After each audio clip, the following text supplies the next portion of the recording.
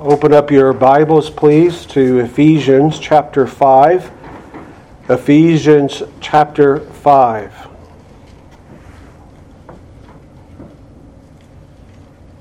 In my studies of this, I felt it appropriate to open up our reading by backing up to verse number 30 of the previous chapter and start there. We are going to endeavor to cover verses 1 through 7 today of chapter 5, but for our reading, let us begin with chapter 4, verse 30, and I'll read straight through without any breaks. Hear the word of the Lord. And grieve not the Holy Spirit of God, whereby ye are sealed unto the day of redemption. Let all bitterness and wrath and anger and clamor and evil speaking be put away from you with all malice. And be ye kind to one another, tender-hearted, forgiving one another, even as God, for Christ's sake, hath forgiven you. Be ye therefore followers of God, as dear children, and walk in love, as Christ also hath loved us, and hath given himself for us an offering and a sacrifice to God for a sweet-smelling savor. But fornication and all uncleanness or covetousness, let it not be once named among you, as becometh saints, neither filthiness, nor foolish talking, nor jesting, which are not convenient or appropriate, but rather giving of thanks. For this ye know, that no whoremonger, no unclean person, nor covetous man, who is an idolater, hath any inheritance in the kingdom of Christ and of God. Let no man deceive you with vain words. For because of these things cometh the wrath of God upon the children of disobedience. Be not ye therefore partakers with them. And may the Lord bless the reading and the hearing of His word. In our last message from Ephesians chapter 4, verses 25 down to 32, entitled Reflections of Sanctification, we begin to consider together the teachings of the Apostle Paul with regard to the objective difference between those who profess to have experienced the gospel, the converting power of the gospel of the Lord Jesus Christ, and those who have not, by way of evidence in the way they live their lives. That's namely the turn that this epistle took in Ephesians chapter 4. And by way of recap, we recall that Paul instructed us as the church in verses 25 through 29 that in a Christian's life and in his conduct, any form of lying, sinful anger, stealing, and or filthy speech should never be accepted or simply glossed over as something we would be indifferent about. But as we saw in verses 31 and 32, they're to be put away from us, and they are to be replaced with that which is wholesome speech, long-suffering, and attitudes of a tender heart, and being forgiving of one another. Now, over the last several messages, we have correctly observed that the inspired apostles, and I emphasize inspired apostle, this is God speaking and God giving the apostle these thoughts and these lines of reasoning and these words, we observe that the inspired apostle's line of thought and his carefully chosen words are beginning to become increasingly clear and very pointed. Much like a concerned father who is going to instruct a young adult child who is about to set out upon a task or a situation or an endeavor in life without the trusted presence of their father being next to them. That young adult child needs clear speech, pointed speech, not long philosophical lectures. Need to be told the black and the right objective truths of what to abstain and stay away from and what the right counsel and direction would be for them in the situation they find themselves. Now, as part of the introduction in today's text, and in fact I believe a critical aspect unto the overall flow of thought that begins to take place here, let us pause and ask this question. Why do you think that Paul would have to say these types of things that are contained in our text today to individuals who in chapter 1 are identified as being adopted children through Jesus Christ? Why such clear, pointed exhortations and warnings? And furthermore, why would he have to talk to people in such a way who in chapter 1 verse 13 says have trusted the word of truth? And furthermore, the text says, are sealed with the Holy Spirit of promise. I think that's a good and fair question. Doesn't he trust them? Doesn't he have confidence? These adopted, sealed, believing people will make the right choices or conduct and live themselves in the right way? Well, the short answer is because he understood and he taught that salvation, that is, one's eternal election by the love of God through Christ, applied in time, space, and history, that one's salvation, including these converted Gentiles in Ephesus, was only the beginning of a guaranteed future and glorious consummated salvation that would culminate in their once and final victory over death, over the flesh, and over all encumbering sinful things that are going to affect them in this life.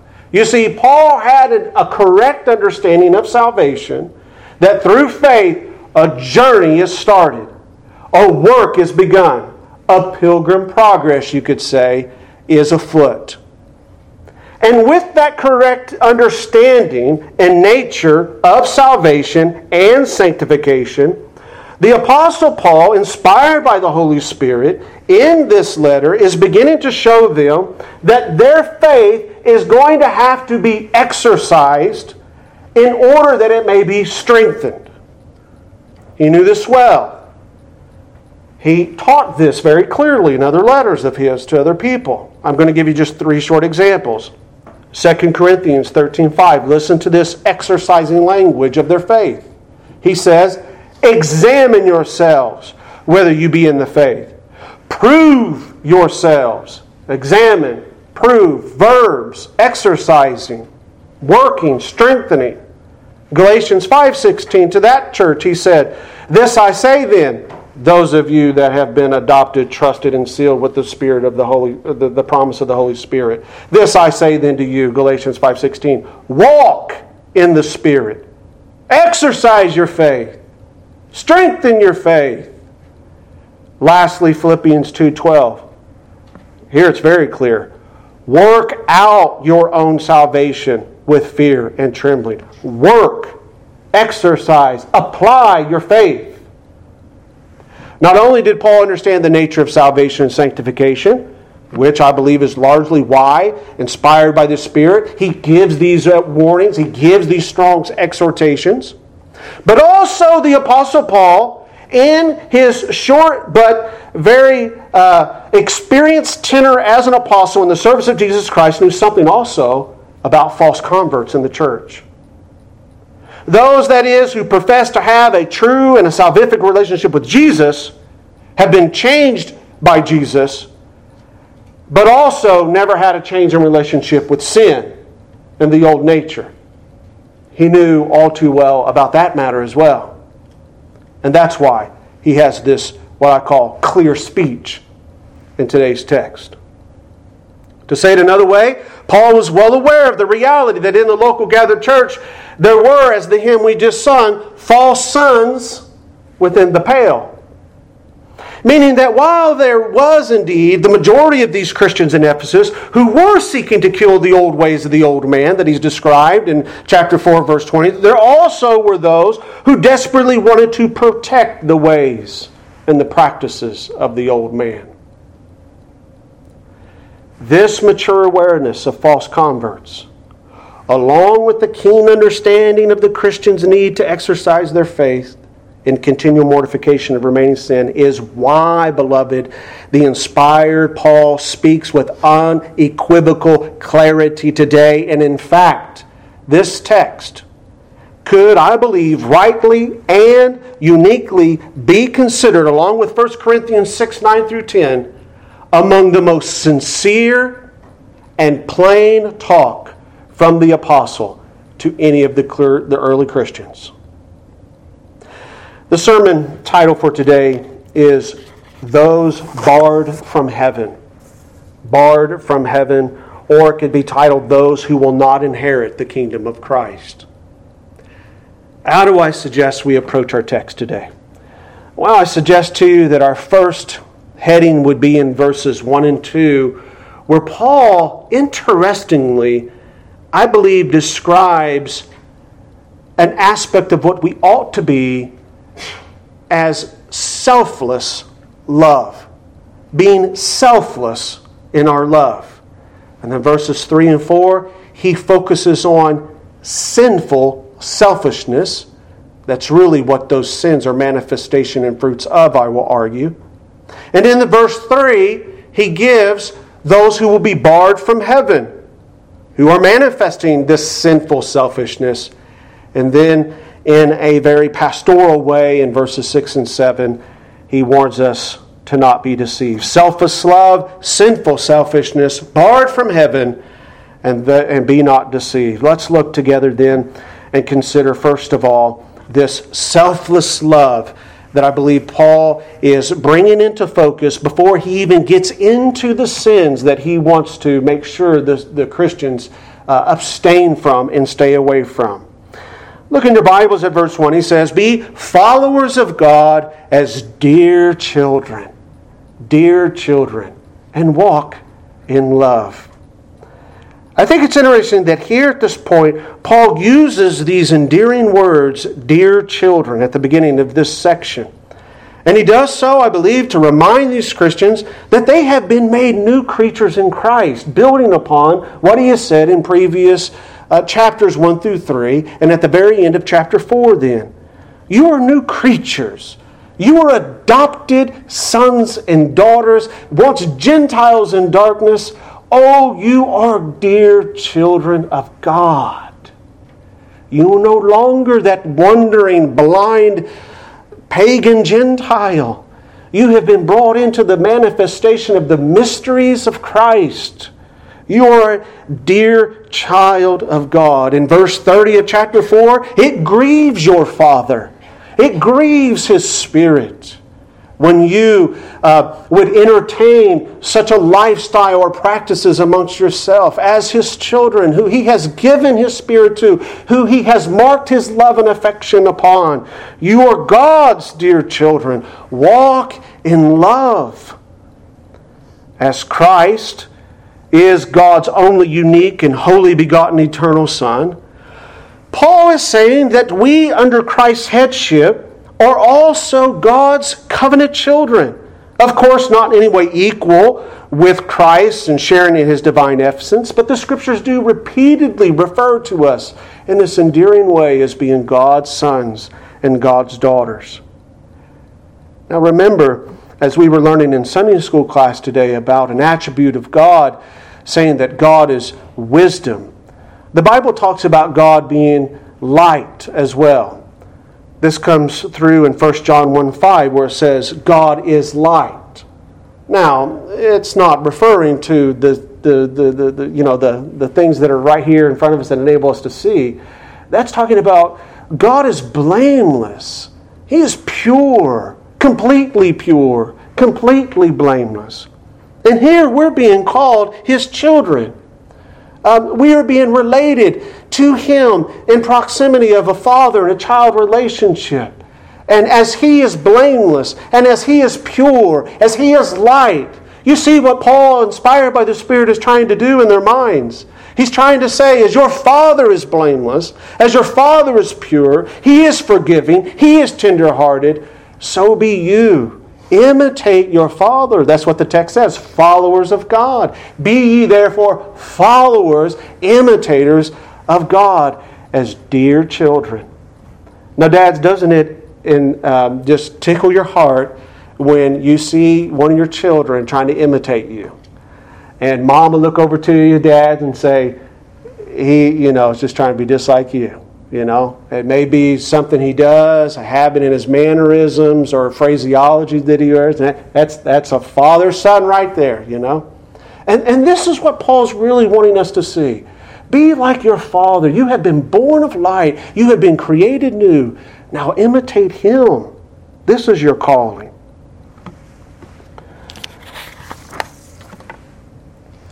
He says to walk in love. But we have to stop and ask ourselves, before we get into the prohibitions, what type of love? And I think this is important to nail down. Because I struggle with why is Paul talking about this before he gets into these real sober warnings? And here's why. Nowadays, love has so many different meanings. And in the most cases, it's lost really any clarity or depth of meaning when people use it. However, here, when the Apostle Paul is talking about the love that he wants us to walk in, it is, like in most cases in Scriptures, speaking about the love that is demonstrated to some degree or another by self-sacrifice. In other words, selflessness. Giving up one's will, giving up one's desire unto someone else's will or someone else's desire and their need. That's the kind of love that Paul is calling us to walk in as dear children of God, is the type of love that will surrender my will for the sake of another's will.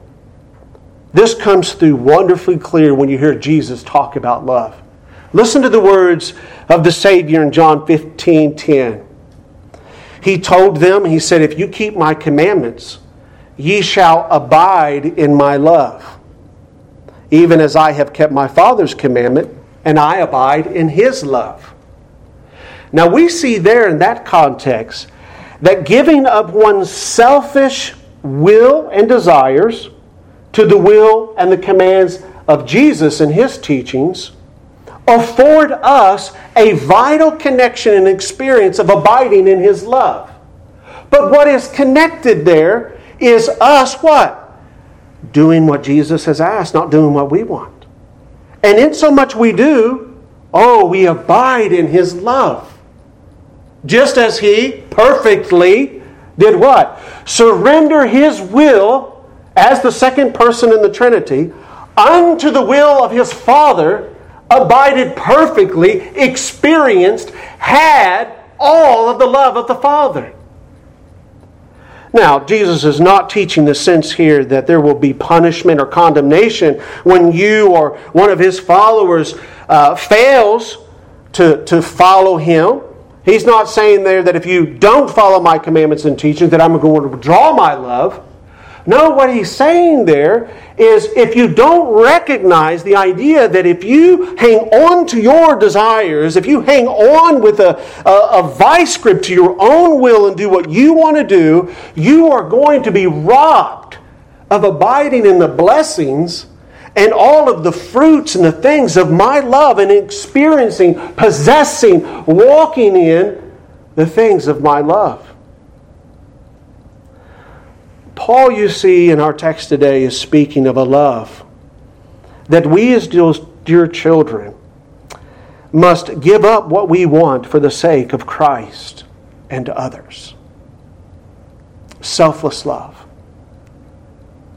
We are to be followers of Christ and be selfless in our love. And now what he does, see in the text, what he does to amplify this meaning of what he means by love, he points the Christian to the most beautiful witness of love ever known to human history. The giving up of Jesus Christ, of Himself, as an offering and a sacrifice for ill-deserving sinners. You've got to get this nailed down in verses 1 and 2 before you even understand what he's trying to tell you in verses 3 and 4. In this text, we have wrapped up the, quote, mystery which was made known unto them back in chapter 1, verses 9.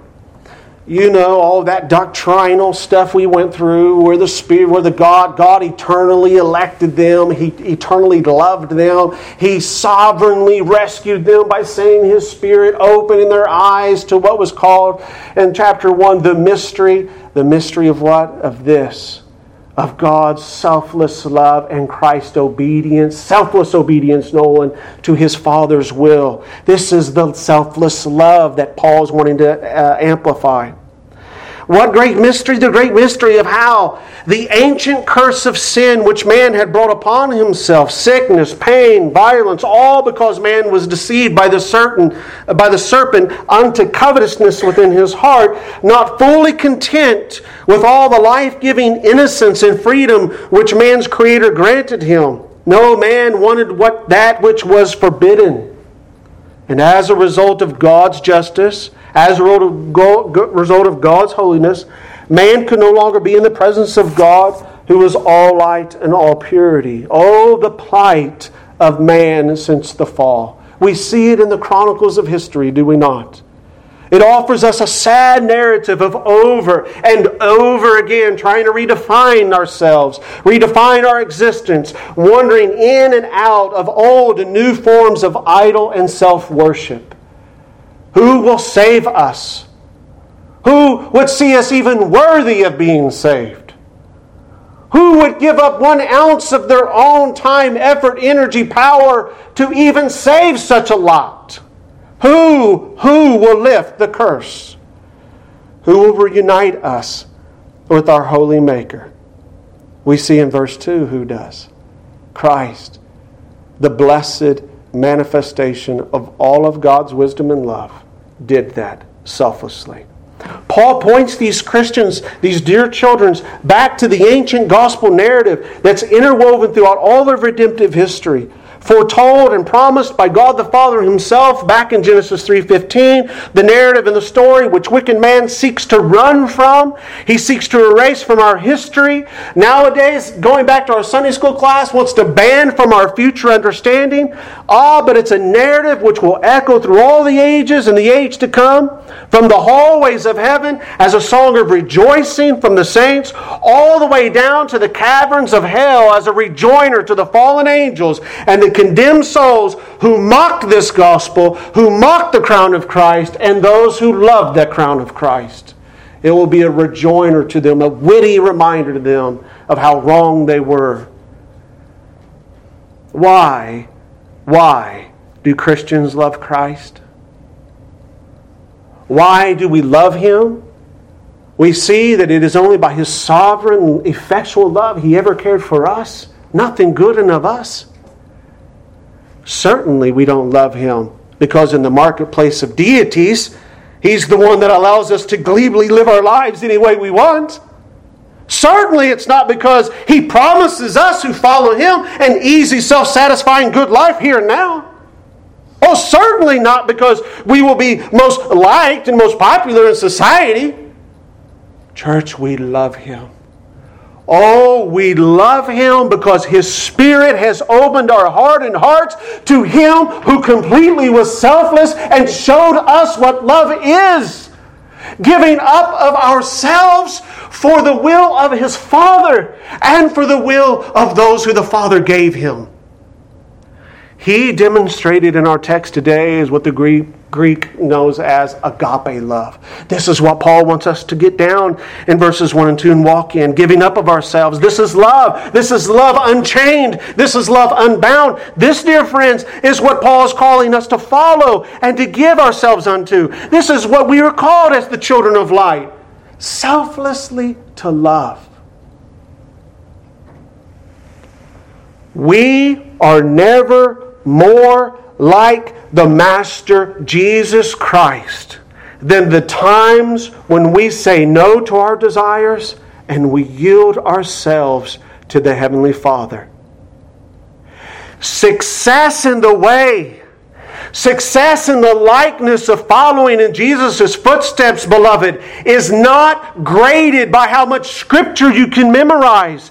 It is not by how much money you give unto the church. It is not by a position or an office that you have in the church. It is not by how many professions of faith that you have secured in your evangelistic efforts or how many theological concepts that you can recite and debate. While all those things are indeed and good and blessed, you are most successful in Christ when you give up yourself and you yield unto the will of the Father as He's revealed in the Word of God.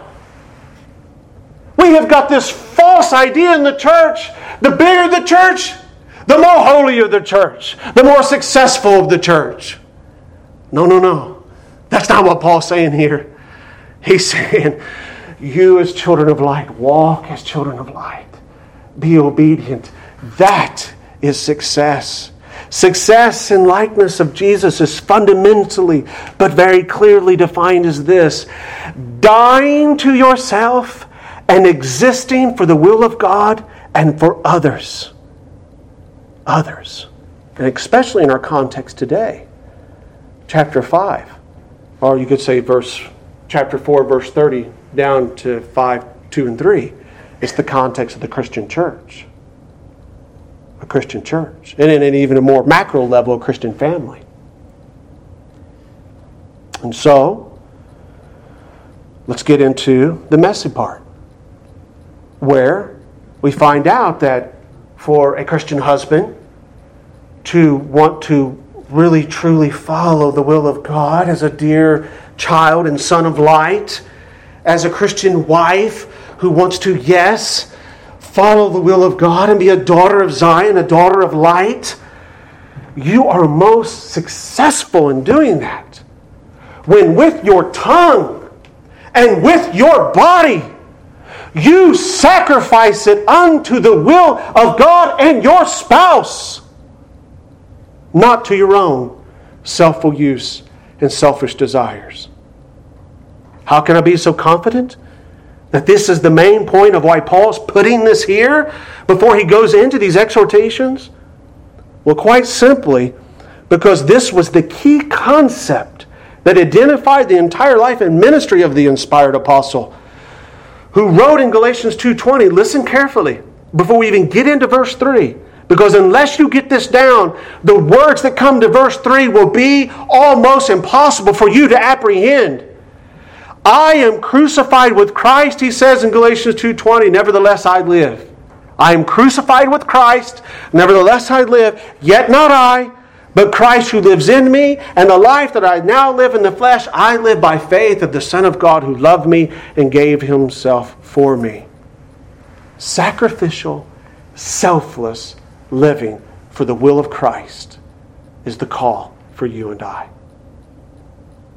Now, going into our second heading, what Paul now begins to do is to teach them that selfless, sacrificial love of giving up your will and your desires unto Christ, and especially unto the others within the family of Christ, it is evidenced not by the things which I'm about to show you.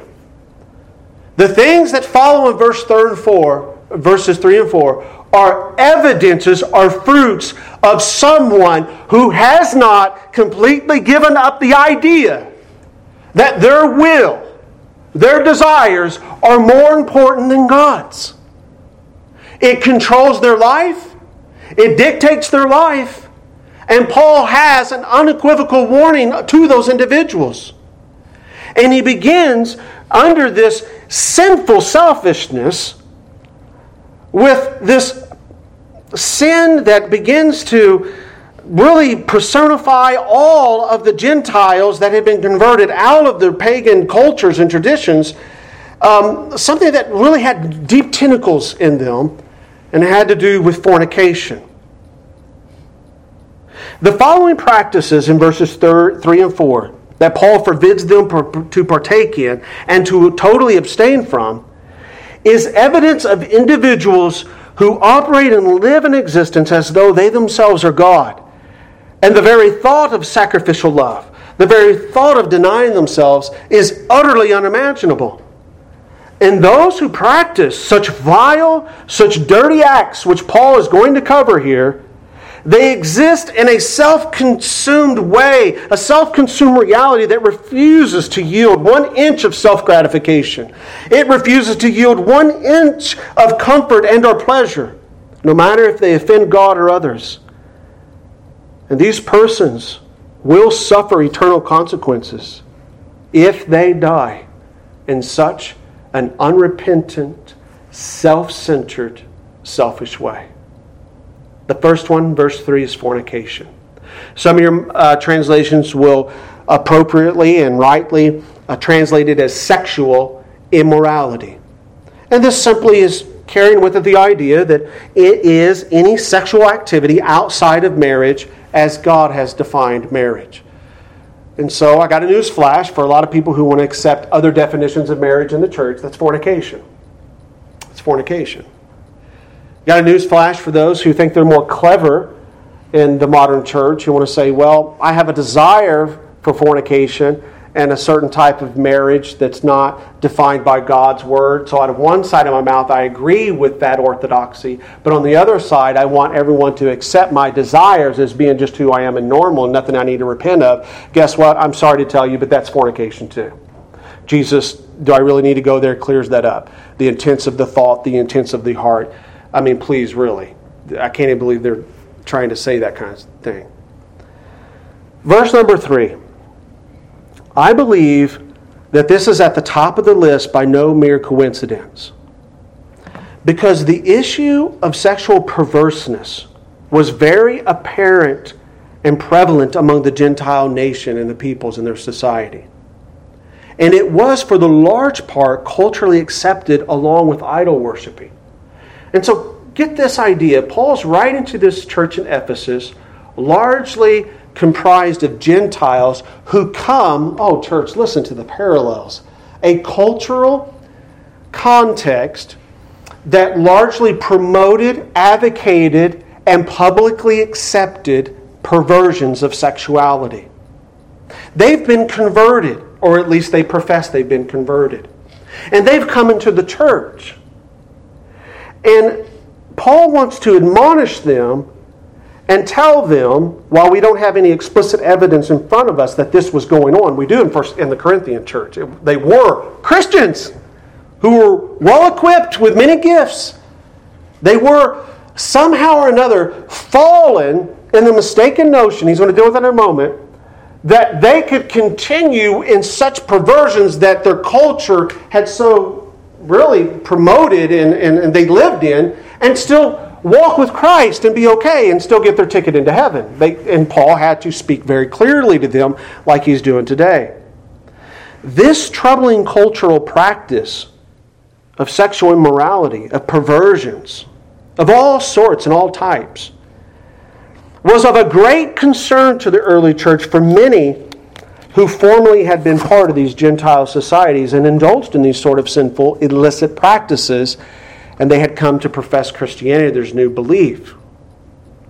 They spoke and they confronted these issues very often.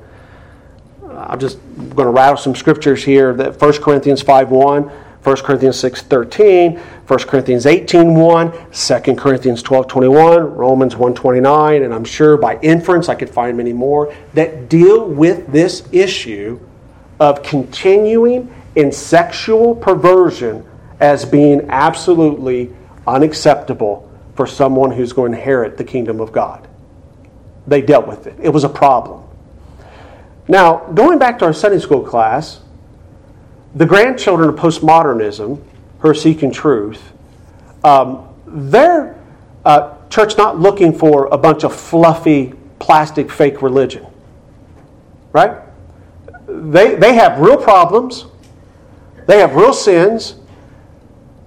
They've attached and have got wrapped up in some really bad habits, addictive habits. And we, as the church, need to help these individuals the way the early church helped the individuals that were coming out of the Gentile pagan societies into the church. We don't act like they don't exist. We don't act like that these are things that can't ever happen amongst us. While Paul does say the normal lifestyle, I'm getting ahead of myself here, should be the conduct in the church as to where they're never even mentioned. Meaning it's never an idea or a culture would develop to where we can kind of wink, understand that's the way that things are, right? But I find in these portions of Scripture, along with those ones I just cited, a reality check that I think is a wonderful ministry to any cultural context that's being dominated by sexual perversion. Is that we can sit down with the Word of God, we can first recognize the problem, we can recognize where we went wrong, how to constructively fix the problem, and move forward as God's people. The postmodernists, the media modernists, whatever you want to call them, beloved, they don't have that. And that's why you see them becoming more and more deranged. That is what it is. Reprobated. Scary stuff. We have a solution here. Now, let's move on. This is why the early church dealt with this, because it was a reality. There were people coming into the church with these issues. Just to kind of amplify this a little bit, allow me to expound just one example of what we see the early church doing in recognizing things that are really harmful to the church. Back in Acts 15, because of my time, I'm not going to go there. I had in my notes to go there. But in Acts 15, many of you know the context in the early church. There were some men, some brethren, that came from the church of Jerusalem, and they went over to Antioch, and they visited Antioch. And they began to teach some of the Gentiles over in Antioch that in order to be fully converted, or in order to really be fully justified and forgiven by God, yes, you do got to have faith in Jesus, and you've got to believe in His work, but you also have to follow certain ceremonial laws, such as circumcision, and they were called Judaizers. And so this was causing a bunch of division. It was causing a bunch of confusion in the church. And the church in Antioch had Paul and Barnabas with them, and began to talk to Paul and Barnabas with them. And Paul and Barnabas exchanged words with these brethren from Jerusalem and had a disagreement. And the church in Antioch said, why don't you go to Jerusalem and speak with James, speak with Peter, speak with the church there. And we just want to know, what is the truth? What is Christ's truth in this matter? Okay? So they go there and they debate this issue about whether or not the Gentiles have to be circumcised. They debate this, this very important doctrinal issue. And when they get done, Peter being the one, if you remember, largely carrying that debate on the correct understanding of faith alone, by Christ alone, through faith alone, they articulated this. Now, in connection with what we're talking about today, they send this word back to these Gentiles, right, who come out of these societies. Connected with this very important doctrinal truth, listen to what they said in Acts 15:20. We write unto them that they abstain from pollutions of idols and from fornication and from things strangled and from blood. Now what they're doing there is they're saying, listen, y'all don't have to be circumcised, all right? But we are very keen and very aware that part of your former cultural identity, part of your formal cultural context in which you were raised in, you practiced, you accepted, you never had a second thought about, involved idol worshiping and sexual immorality. It was approved of. These things cannot be brought into Christ's church. So you see how heightened this issue is. You see how serious this issue is. And I believe this is why it's at the top of the list. It had to be renunciated. It had to be brought forward and perpetually reminded, unequivocally in clear terms. We can never be in a state of continual allowing fornication to exist amongst ourselves. He goes on to say, look at verse 3, not only any form of uncleanness or sexual immorality, but he connects it, he expands it even more with all uncleanness, or in the text says, or covetousness. Modern translations say all impurity or covetousness. This Greek word uncleanness, is translated in Romans 6:19. And when we see how it's used there in the context here, we see kind of how he's expanding the dimension for those who want to say, well, I've never really physically been with another person outside of my marriage. Listen to what Paul says here in Romans 6:19, where the word uncleanness is translated, same Greek word. He says, after I speak the manner of men because of my infirmities of your flesh, for as ye have yielded your members servants to uncleanness, there's that word, and to iniquity unto iniquity, even so now yield your members servants to righteousness unto holiness. This word here, uncleanness, is capturing what we see it connected with, or covetousness, these illicit desires for things that are forbidden by God. Physical acts and also sinful desires, coveting things of a sinful, lustful nature. Let it not be named among you as becometh saints. I'm not going to apply that. We already talked about that, how in the church there seems to be an attempt to want to minimize the vileness of how the early church and God sees these things. He moves on to verse 4 to some other sins of the tongue. These things in verses 3 and 4, like I said before we went into them, are truly roots and fruits of selfishness. Not yielding over to God, not yielding over to others. I said it before, but I'll say it again in the context of a marriage. What a man and what a woman does with his body and what he does with his tongue, it is not his own. It is God's. And it's his spouse. It's God and her spouse. A word to single people. This text demands unequivocally purity in your thought life and in your physical conduct with other people. You can't get away from it. While the world is screaming at you, even as Christians, it's okay, do this, think this, so forth and so on. No, the text before you today says, let it not be named once among you. Young people, don't jest, mock, and jolly. It definitely does not pay any credibility to your maturity and understanding at things that have a sexual or kind of a crude, bent toward them. Whether you're in a group of friends, we call it locker room talk, or there's even a film perhaps that you would be watching. The sins of the tongue, let's move on here in verse number 4. He forbids it to be used for filthiness, foolish talking, nor jesting, which are, the old authorized version says, convenient. I think a better translation is out of place. This is guarding our tongue. There are 3 here inappropriate sins of the tongue, which include any speech that is, you could say, obscene, it's degrading, it's foolish or dirty, or it's suggesting immorality, right? We have to guard ourselves, particularly as fathers out in the workplace. I know I do, in the construction place. Guys always trying to come at me with some sort of suggestive joke, some sort of subjective talk by a young lady who walks by or whatever.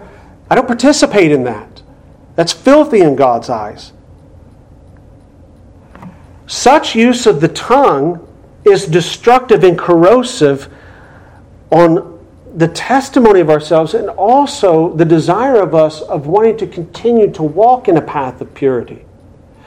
Now, very early on in my Christian life, working in construction, I had the false notion that, we all have our story. I had the false notion that at church, I could come to church and talk like a Christian. And then on the job site, I could kind of participate a little bit. I'd never use God's name in vain, but I'd participate a little bit on the job site talk. I'd kind of go along a little bit with the stuff, And the Holy Spirit began to prick me and to say and convince me, how are you going to be a witness and a testimony to these guys when you kind of lightly and kind of jestfully go along with their little crude jokes? Now, I didn't do an exegete or a big study of this text. It was the Holy Spirit organically convicted me of how am I going to at lunchtime talk about Jesus if I just participated in a locker room joke with you and kind of laughed at it and didn't openly rebuke you, or you know what I mean? I participated in it. It is corrosive.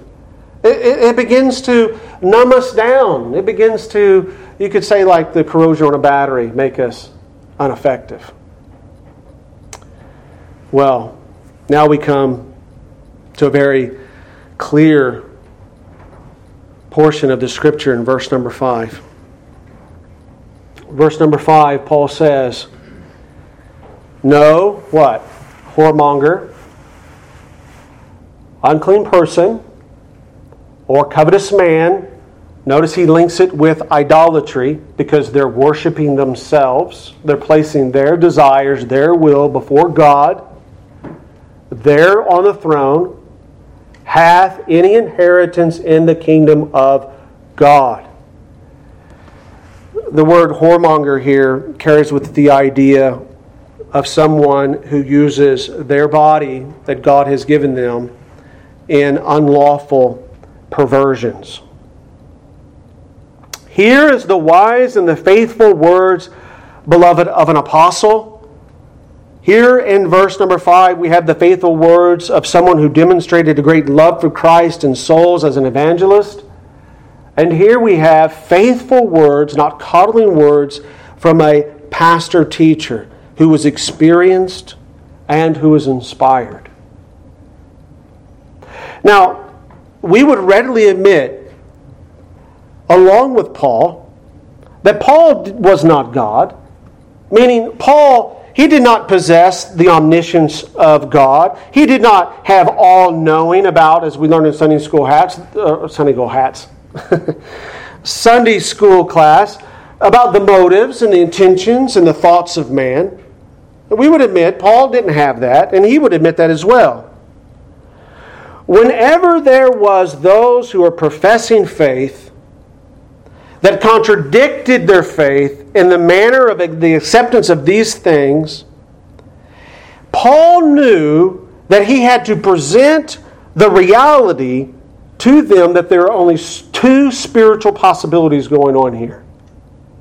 So he lays this text down because he admits he's not God, knowing everyone's hearts, but he lays the text down for anyone who is willfully, continually giving themselves over to these things above the will of God and others. He said there's only two possibilities. The first possibility is that those professing faith and failing in these areas are simply still very immature. And they are sadly wayward children in the family of God.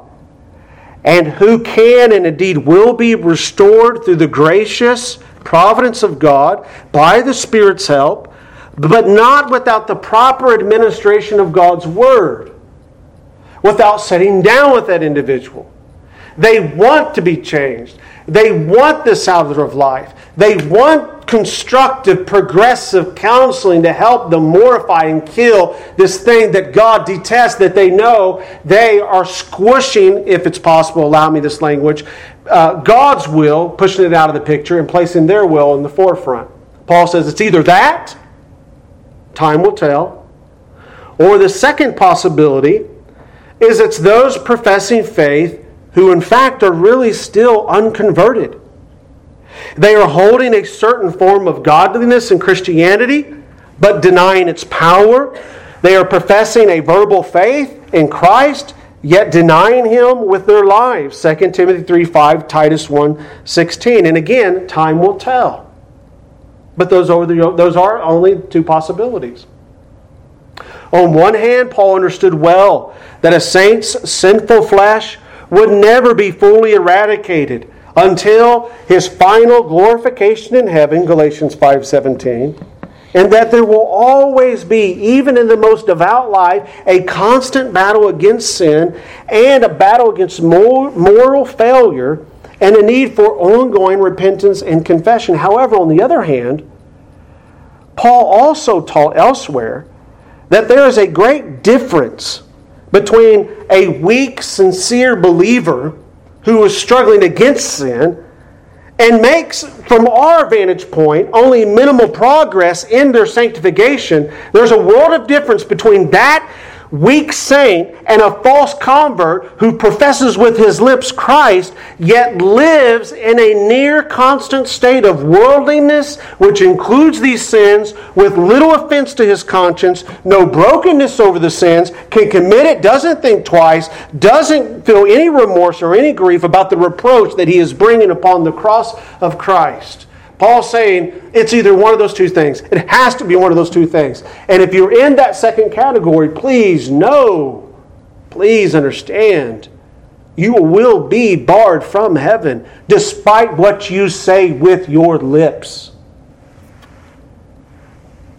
It is because of these distinguishable realities between the weak saint who truly is struggling with sin and the false convert who professes his life but revels in his sin, is why this experienced apostle had already confronted some of these exact same issues in another church. And that's why he gives this authoritative declaration about those who, make no mistake about it, will be barred from entering into heaven. He told us to people in the church of Corinth that we noted earlier in the message. Listen, I cannot judge your heart. But be clear, if you continue to live and to practice and to think this way, you will not be entered into heaven. Now, what's that supposed to do? It's supposed to lay the authoritative, loving truth right down before that person. And time will tell whether they will grapple, wrestle, continue to fight through that sin until they have victory over it. Or whether they say, you know what? I can't change. I don't want to change. I'm never going to change. So maybe Christianity just is not true, and they walk away. Now for our concluding thoughts, which come conveniently to us in verses 6 and 7. Don't be deceived, beloved. There is a real danger of false assurance. There is a real danger. Paul says, let no man deceive you with vain words. Because of these things cometh the wrath of God upon the children of disobedience. Be not therefore partakers with them. Church, due, I believe, to decades of sloppy and careless handling of the gospel, and an overgeneralizing of its essential truths and reducing its contents to the lowest common denominator in order to draw in and include the largest number of professions of faith in a local gathering, the gospel has unfortunately become a shallow creed consisting of only a few professions of spiritual truths without any call to die to oneself.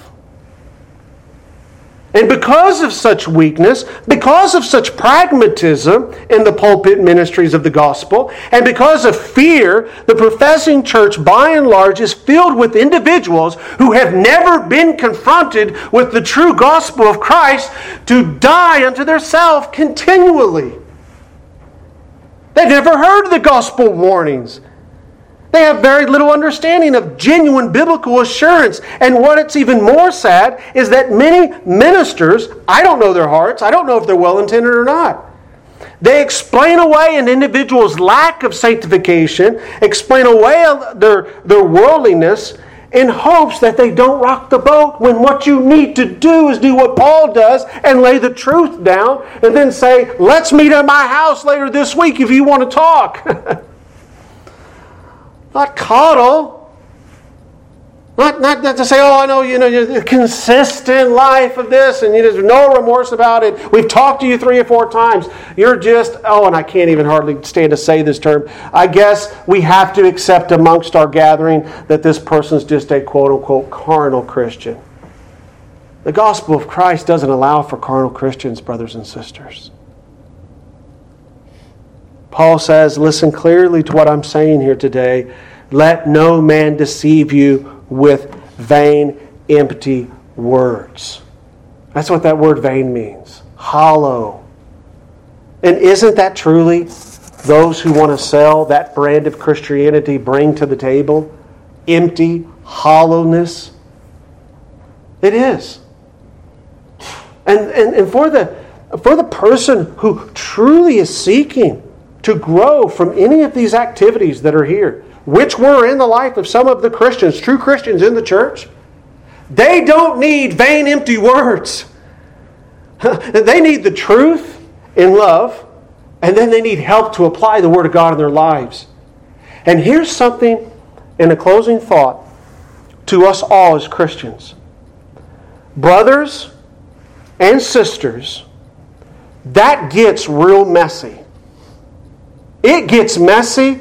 I have not ever jumped in the arena of sacrificial love with individuals who are sincere, weak Christians struggling in these sins, and it been a 1, 2, 3 visit, 5, 10 minute conversation, read a chapter, say a prayer, go home. No. It is long, bloody, sweaty, involved time. Go back to verse 1 and 2. Selfless love. Selfless love. Oh, guys. May we, as God's saints, recognize these things are off limits for us. If they're in our lives, let's get help through them. Fathers, talk to your sons about these things. Don't let the world disciple them and teach them. Mothers, talk to your daughters about these things. Don't let the world disciple them and teach them. Let's not act like we can't talk about the realities that our boys and our young men start to go through. And for an individual here this morning who finds themselves at a place where you are, or your life and the conduct of your life can be identified as, and only you know this, the nature of these sins are so secretive. That's what makes them so damning and so hard. You know who you are. If this is a consistent practice in the conduct of your life, and it does not jar you, it does not prick you, it does not grieve you, and you are not, or perhaps you have given up, and I know some brothers that have given up, they've been in a ditch of apathy, I'm not God, I don't know their hearts. If you're in that state, you hear the words of Paul, I'm not someone to give you vain words, you are in a state, a very precarious state in a situation. Let the words say what they say. And let us go to the throne of grace and ask Christ to help us and help one another to rid our lives of these things so they cannot be once named among us, okay? Let's close with a word of prayer.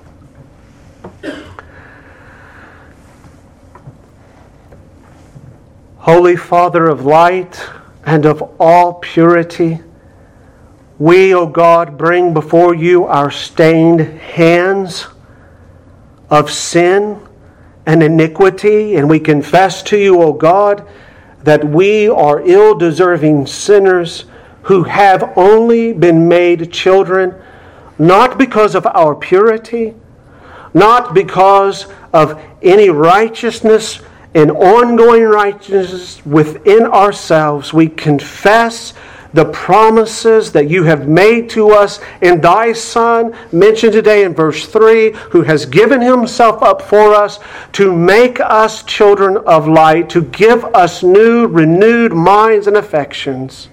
It is Christ's work upon Calvary that justifies us and Christ alone. But, oh God, we hear clearly your exhortations here in this text today as your people. These are not fluffy, light-hearted words. They are very clear warnings to any brothers or sisters within the community of the covenant, local covenant church who feel no remorse, have fallen into a calloused, hardened heart in any of these sins. O God of glory and of grace, I pray if there is one of thy sons or daughters in these wilderness of darkness, that you would today, Lord, jar their conscience, that they would begin to search you, search a faithful brother that will help them wade through your word, which is that surgical instrument that will not let them hide, will not let them rest, will not let them, oh God, allow this to continue in their lives. We pray, God, your grace for your church and your sons and daughters in your church. And oh God, I ask you today, if there is a false convert within our pale, will you please, by this effectual, powerful Spirit, draw them to the cross of Christ? Oh God, give them such a disdain and a hatred of the darkness and the filth that they have allowed into their lives, that they have continued to practice and believe. Break free the shackles of deception. God, give them liberty, I pray. And let them know the full blessings of abiding in the sacrificial love of Jesus. Help us, we pray. Help us, we ask, O Spirit of God, to be the children of light. We cannot do it without Thee. We bless you and we thank you. In Jesus' holy name, amen.